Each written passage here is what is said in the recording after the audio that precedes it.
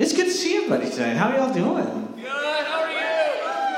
I'm exhausted. If I'm perfectly honest, like, all the energy that I have right now is this. This is maxed. There's not enough coffee in all the world. No. I refuse. All the energy drinks we're drinking, I'm convinced that in like 40 years, everyone's hearts are going to blow out like old tires or something, and they'll be like, it was the energy drinks all along, you know? But, anyway. It's like one death reference so far in my sermons. Let's see how many we get today, huh? Sounds good, right? No, I'm just kidding. Hey, so if you have your Bibles with you, go ahead and open up to the book of 1 John. It is one of the last couple of books in the Bible. So if you start in the back and work your way backwards, you'll find it quicker. Pro tip. And if you have your Gideon Bibles with you, it's page 1041. That's what we're going for. Ian, did you bring the Gideon? No, Jack forgot it. Not kidding, I forgot that, Jack. I'm kidding. Way to blame shift. Jack. That was like Garden of Eden, chapter 3, right there. This woman that you gave me, she said eat the apple. Wow. All right. Good luck, medicine. Anyway, so we're going to be in the book of 1 John, chapter 4, verses 7 through 10. And just have that open, and we'll read it in just a second. We're like I said last week, we're talking about how God's character demands a response of us. If he is God, and we think that Jesus is, right? Obviously, that's why we're all here. If that's news to you, I'm sorry that we've waited so long to tell you. But if Jesus is God, then what does he require of us? And he actually tells us what he requires. So it's pretty cool. Like, that's very kind of him. You don't have to guess or anything. And so that's what we're going to talk about. We're going to talk about how the way that God loves requires a response in us. And to kind of help prep our minds for this, I want to talk about two things that I love. The first thing is this, right here. This is Mauro Manotas, one of the best strikers, goal scorers in the history of the Houston Dynamo, right? And this has got to be one of my favorite pictures in like all of Soccerdom, right here. Okay, so imagine this, right? We're the underdogs. We've been trash all year, and then we make a late season push. We get into the playoffs, and we're going up against the feared and mighty Portland Timbers, right? They're like the best team in the country, and we beat them in their own house in the knockout round of the playoffs, right? And that's after he scored the game-winning goal, like right at the end of the game. And he just like walked over to all their supporters and did that. And they threw like bottles of beer and stuff at him.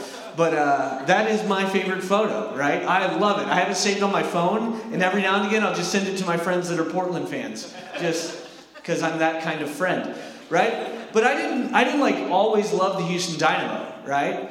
I wasn't always into soccer. It wasn't until I was with some friends, right, that I met in Chi Alpha that I started to like soccer, right? And I'd watch the games with them, and I'm like, oh, this is pretty cool. Okay, I can get into this, because before, like I played the game, but I didn't really watch the game. You know what I mean? And so I was like, okay, this is pretty cool. And I didn't really have a team that I supported, right? And then in 2010, so when you guys were like 4, I went to a playoff game down in Houston.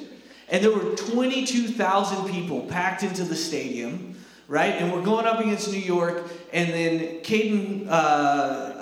Shannon Williams makes a late run to the back post and scores a goal, like right at the death of the game. And like everybody went nuts. We're throwing like streamers on the field. It was amazing, right? There's people that like have musical instruments, playing trombones and banging drums the whole game. It was incredible. And it was that moment when I saw 22,000 other people love the sport that I fell in love with this team.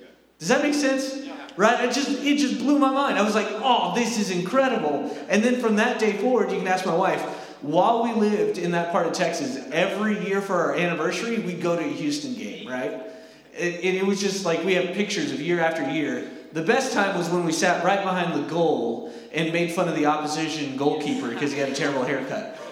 And Yeah, don't go to sporting events with me. I'm not very Christian. I'll just be honest with you. I love screaming at people and picking on them. It's so much fun.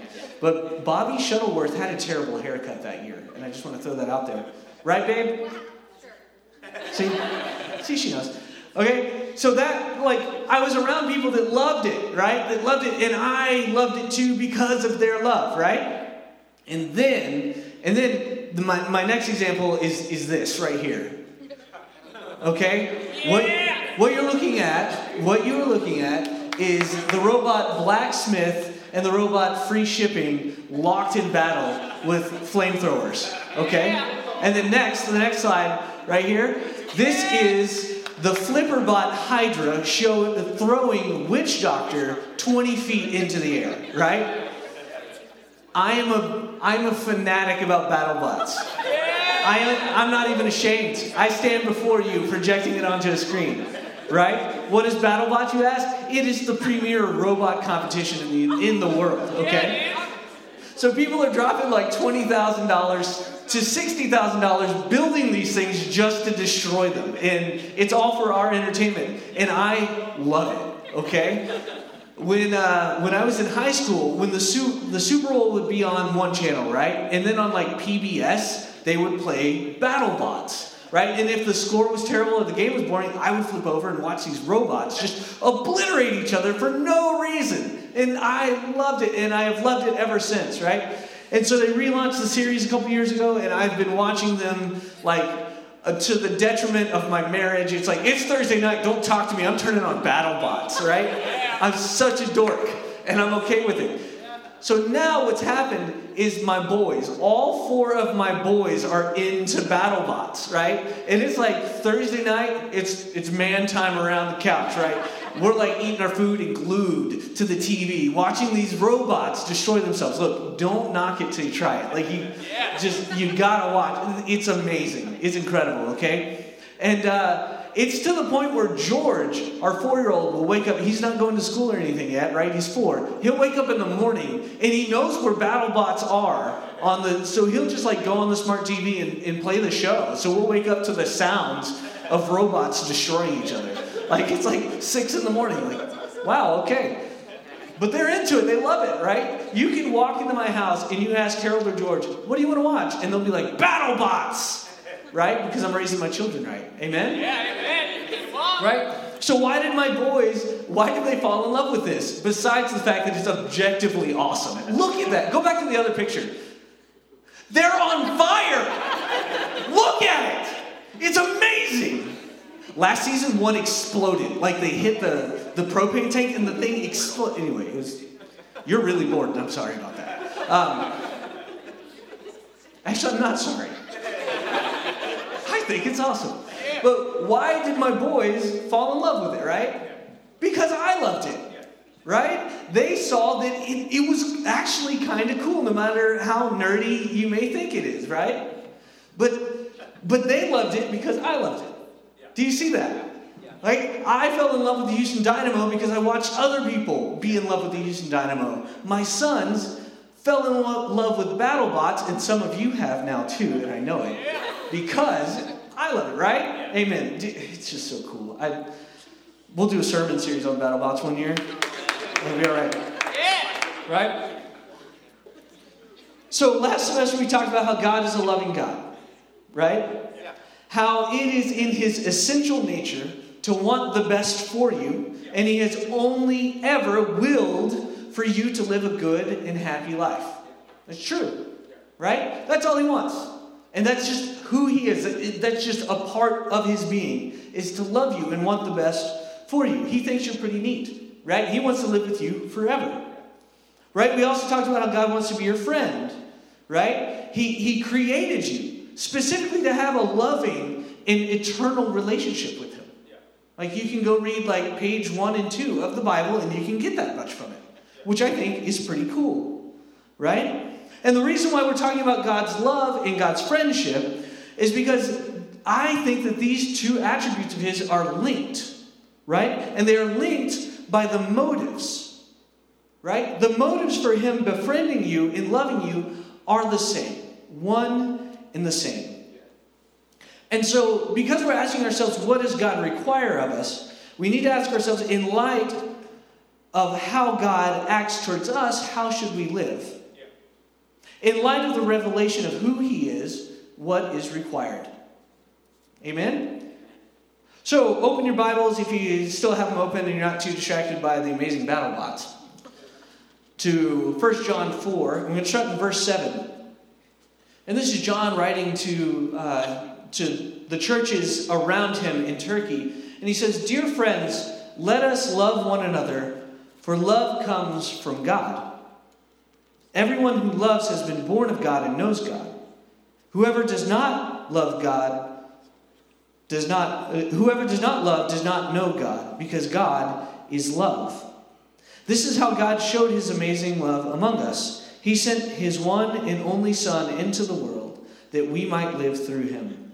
This is love, not that we loved God, but that he loved us and sent his Son as an atoning sacrifice for our sins." Heavenly Father, will you speak to us tonight? Lord, we love you. God, and we don't want to walk into these meetings one way and walk out the same. So, Lord, will you change us tonight? Speak to us. Amen. So, in case you weren't listening there's a word that is repeated very often in that passage of Scripture. Did you catch it? Love. Yeah, it's the word love. Right? That word is actually repeated in 1 John, like almost every other verse. It's incredible, right? He uses that word over and over and over. And it's no mistake that he has been given the title, the Apostle of Love, right? Which sounds like some album that like Luther Vandross would put out, or Barry White or something, you know what I mean? And that's a deep cut for none of you young people.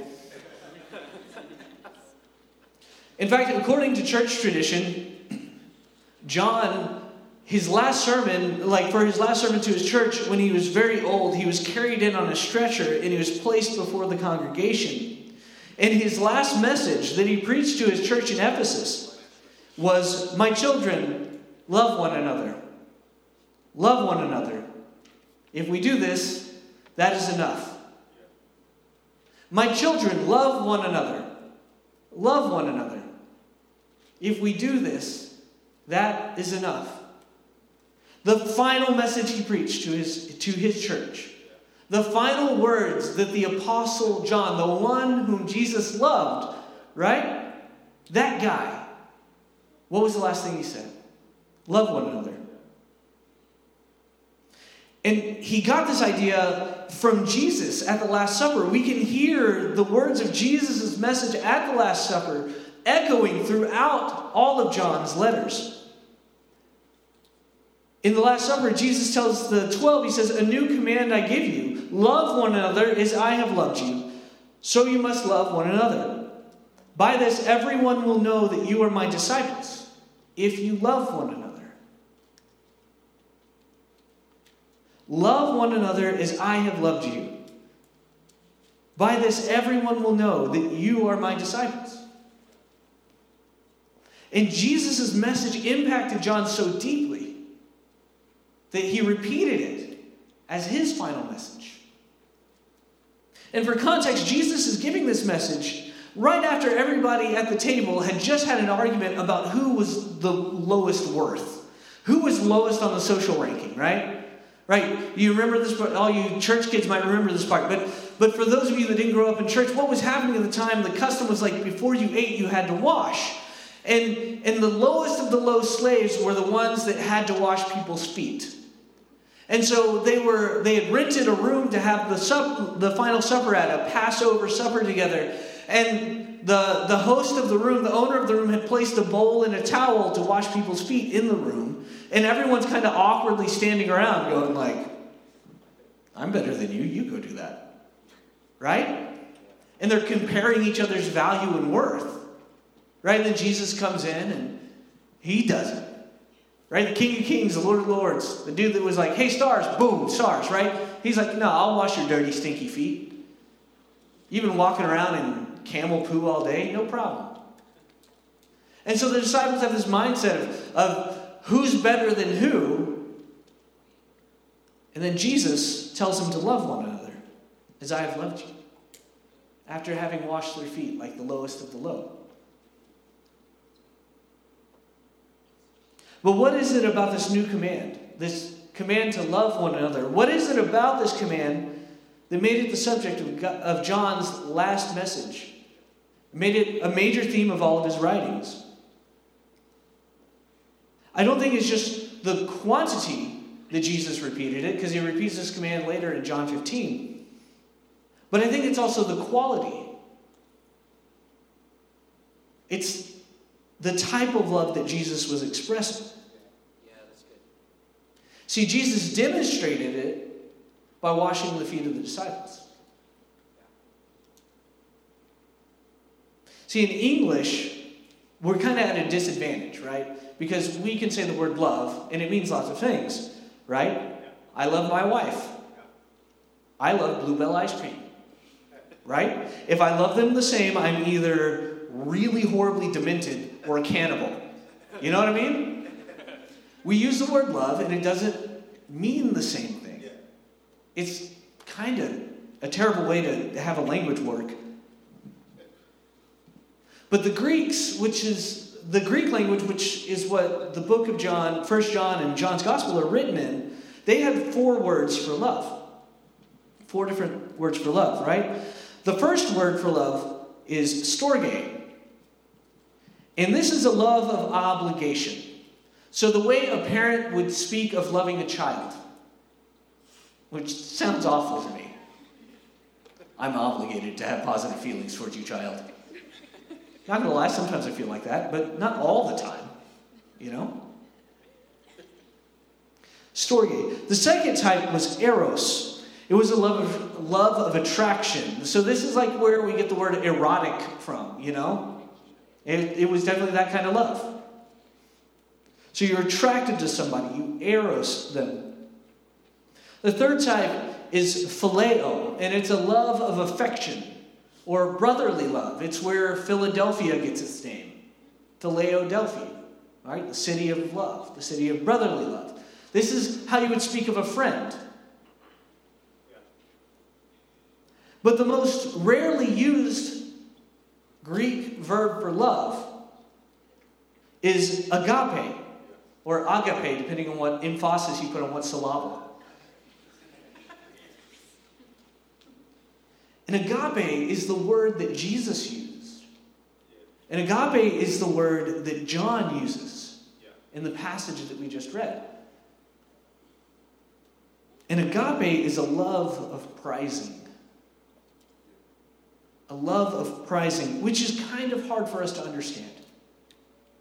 Because we tend to think of love in terms of emotion, right? I love someone because I get butterflies on my stomach when I see them. Right, babe?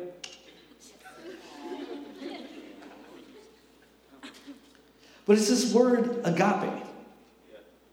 This is the one that the Lord chose to use to express how he feels about us. So let's talk about it for a minute. See, agape is a love of prizing. That means it's a love that recognizes the value of its object. You see that? Agape is a love that recognizes the value of its object. So it means it is a love that sees something intrinsic to the object and values it. There's something about the object that elicits a response in me. For instance, like a gemstone is valuable because it's beautiful. There's something intrinsic about it that elicits a response to us. Does that make sense? Yeah. Or a painting is valuable because it is rare. There's only one painting like that. So there's a certain way that we act around that painting, right?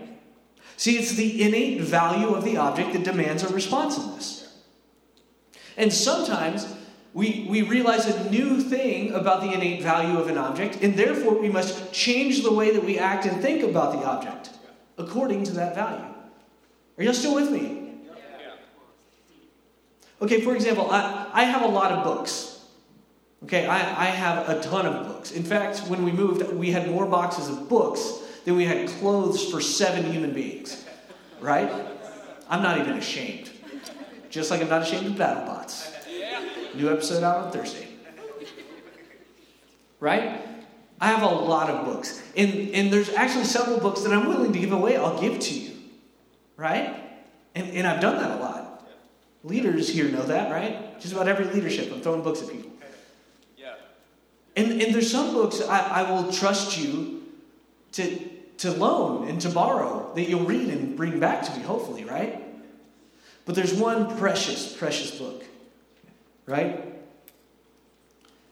This book is called The Golden Milestone, and it's by F.W. Borum, who is one of my favorite authors. And my wife bought me this book. It's a first edition printing from 1915. You don't touch that book.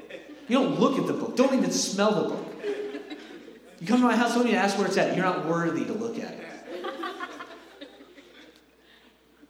I treat that book with more care and regard than like a common paperback that you can buy on Amazon, right? Because there's intrinsic value. And the value of the book determines and demands how I act. Does that make sense? A book I can buy for $1 off Amazon, I'm going to give to you for free. But an irreplaceable book like The Golden Milestone, first edition, first printing, 1915, it's over 100 years old. You ain't touching it. Right? So you can see that, and this is true in all of our life. We do this with things all the time. That the value of the object demands that we act in a certain manner. Right? And that's how God views you. He prizes you. He prizes you. God sees you, and he sees me, and he sees that annoying kid that sits next to you in class as having incredible value. How do I know this? How can I say this? John 3:16, for God so loved the world that he gave his one and only Son, that whoever believes in him shall not perish but have eternal life. How do we know that God values us? He died for us.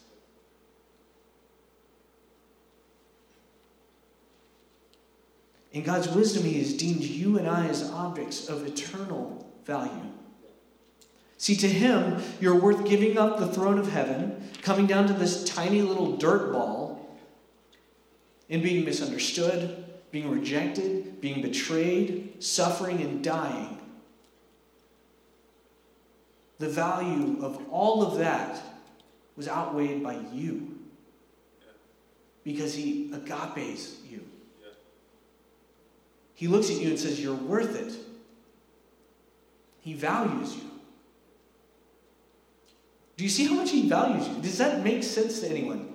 Yeah. In his infinite knowledge, he knows every single detail about your life.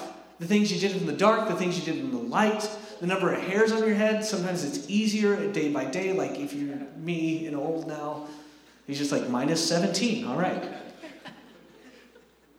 He knows every detail about you, the good, the bad, the ugly. And in his eternal wisdom, he doesn't even make bad decisions, right? He's not only does he know everything, but he knows how to apply that knowledge, right? Right? Intelligence is knowing that tomato is a fruit. Wisdom is not putting tomatoes in fruit salad. Amen? So not only does God know everything, but he's also wise. He knows everything about you, and he knows how to apply that knowledge about you. He's not a fool. He doesn't make bad decisions. And he's deemed you far more valuable than all of heaven, because he gave all that up and came here and died and suffered to be near to you.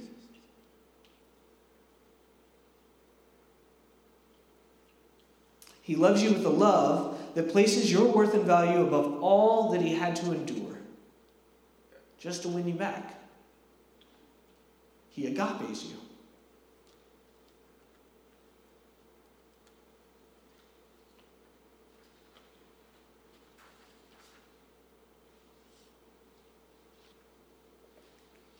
Dear friends, let us love one another, for love comes from God. Everyone who loves has been born of God and knows God. Whoever does not love does not know God, because God is love. This is how God showed his love among us.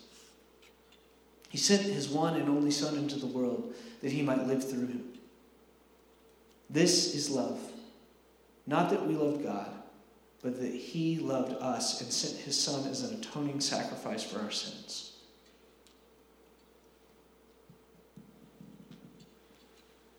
Because he has loved us in this way, because he has agape loved you, because he has valued you and prized you above everything else in the universe, now we see a way to love others. Because here's what all of that stacks up to mean. That love is a choice and not merely a feeling. And that now that we can see clearly, we can make the appropriate and correct and wise choices when it comes to loving our neighbors. Just like me seeing my friends and the 22,000 other people at PNC Stadium in Houston, just like seeing them cheer for the Dynamo, helped me realize and recognize the value that team had. Just like my sons watching me geek out over stupid robots beating the tar out of each other, helped them see something they found valuable. In the same way, the way that Jesus loves others should help us see how we should love them. Help us recognize the value in them. Does that make sense? In the same way that he loves you, he loves that person that sits next to you in class. In the same way that he loves you, he loves that person that was mean to you while you're just doing your job at work. In the same way that he loves you and died for you, he loves that person that you hate.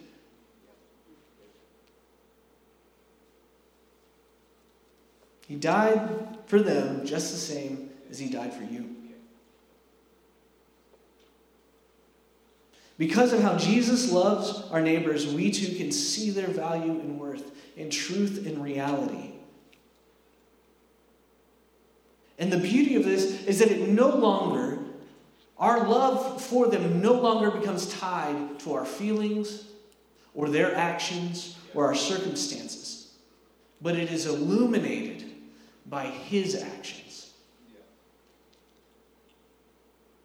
G.K. Chesterton, who's one of our favorite authors around here, said, "Something must be loved before it becomes lovable." And I found this to be true. Because Jesus loved the unlovable, now we are free to love them as well. And this was the secret of the early church. Some of you may be new to this Jesus thing, but the early years of the church was under persecution. Especially the first century. About 30 years after Jesus was one of the worst persecutions. Emperor Nero would round up Christians and they'd throw them in the Colosseum and feed them to lions and watch whole families be torn apart by wild beasts. Or he'd want to have an evening dinner party out in his garden, so they would round up a bunch of Christians, nail them to crosses, cover them in pitch, set them on fire, and that's how they would light their garden. And they suffered. But they loved the people that did it to them. How? How do you love somebody that treats you like that? Well, it's because their love for the world around them was not dependent on how that world around them thought about them or acted towards them or treated them. Their love for them was dependent on how God thought and felt about the world around them.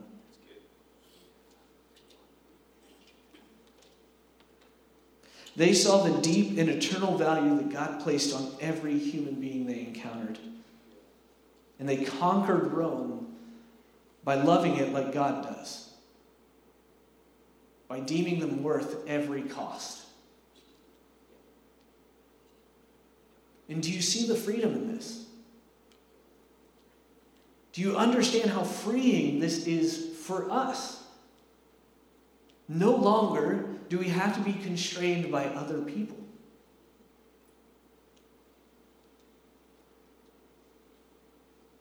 It doesn't matter what they do or say.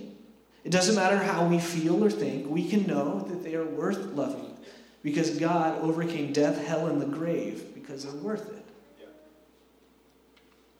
They are worth loving because God has declared them so. Just like he declared you to be worth it. This love, the love of prizing, agape love, is what changes the world. This is the love that Dr. Martin Luther King spoke of when he said, love is the only force capable of transforming an enemy into a friend. Just like the early church changed their persecutors into their brothers.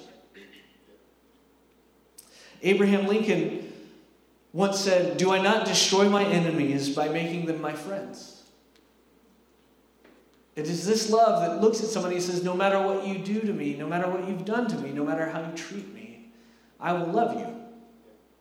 I will prize you. I will value you. Do you see that? And if we have truly understood the depth and the width and the intensity of the love of God, we cannot be the same. This love, it changes eternities. It moves mountains. And we are capable of loving others because he first loved us. He showed us how much people are worth. And what does God require of us? To love them the same.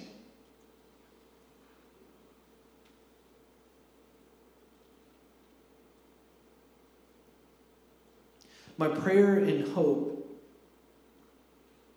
is that Chi Alpha, as a community, as a body, as an organization on campus, would be a people that was marked by this love, by this unique and demanding requirement that God has placed upon us to love the world as he has loved it. I pray that we would be a people that loves people and befriends others simply because they're worth it. No matter if they ever come to your small group, no matter if they ever start walking with God, no matter what they do or say about you, that we would love them because they're worth it. Yeah. Doesn't that sound like who you want to be? Regardless of how the other responds or acts, independent of what can be gained or lost, I pray that we would live out a deep, abiding love of prizing for our campus.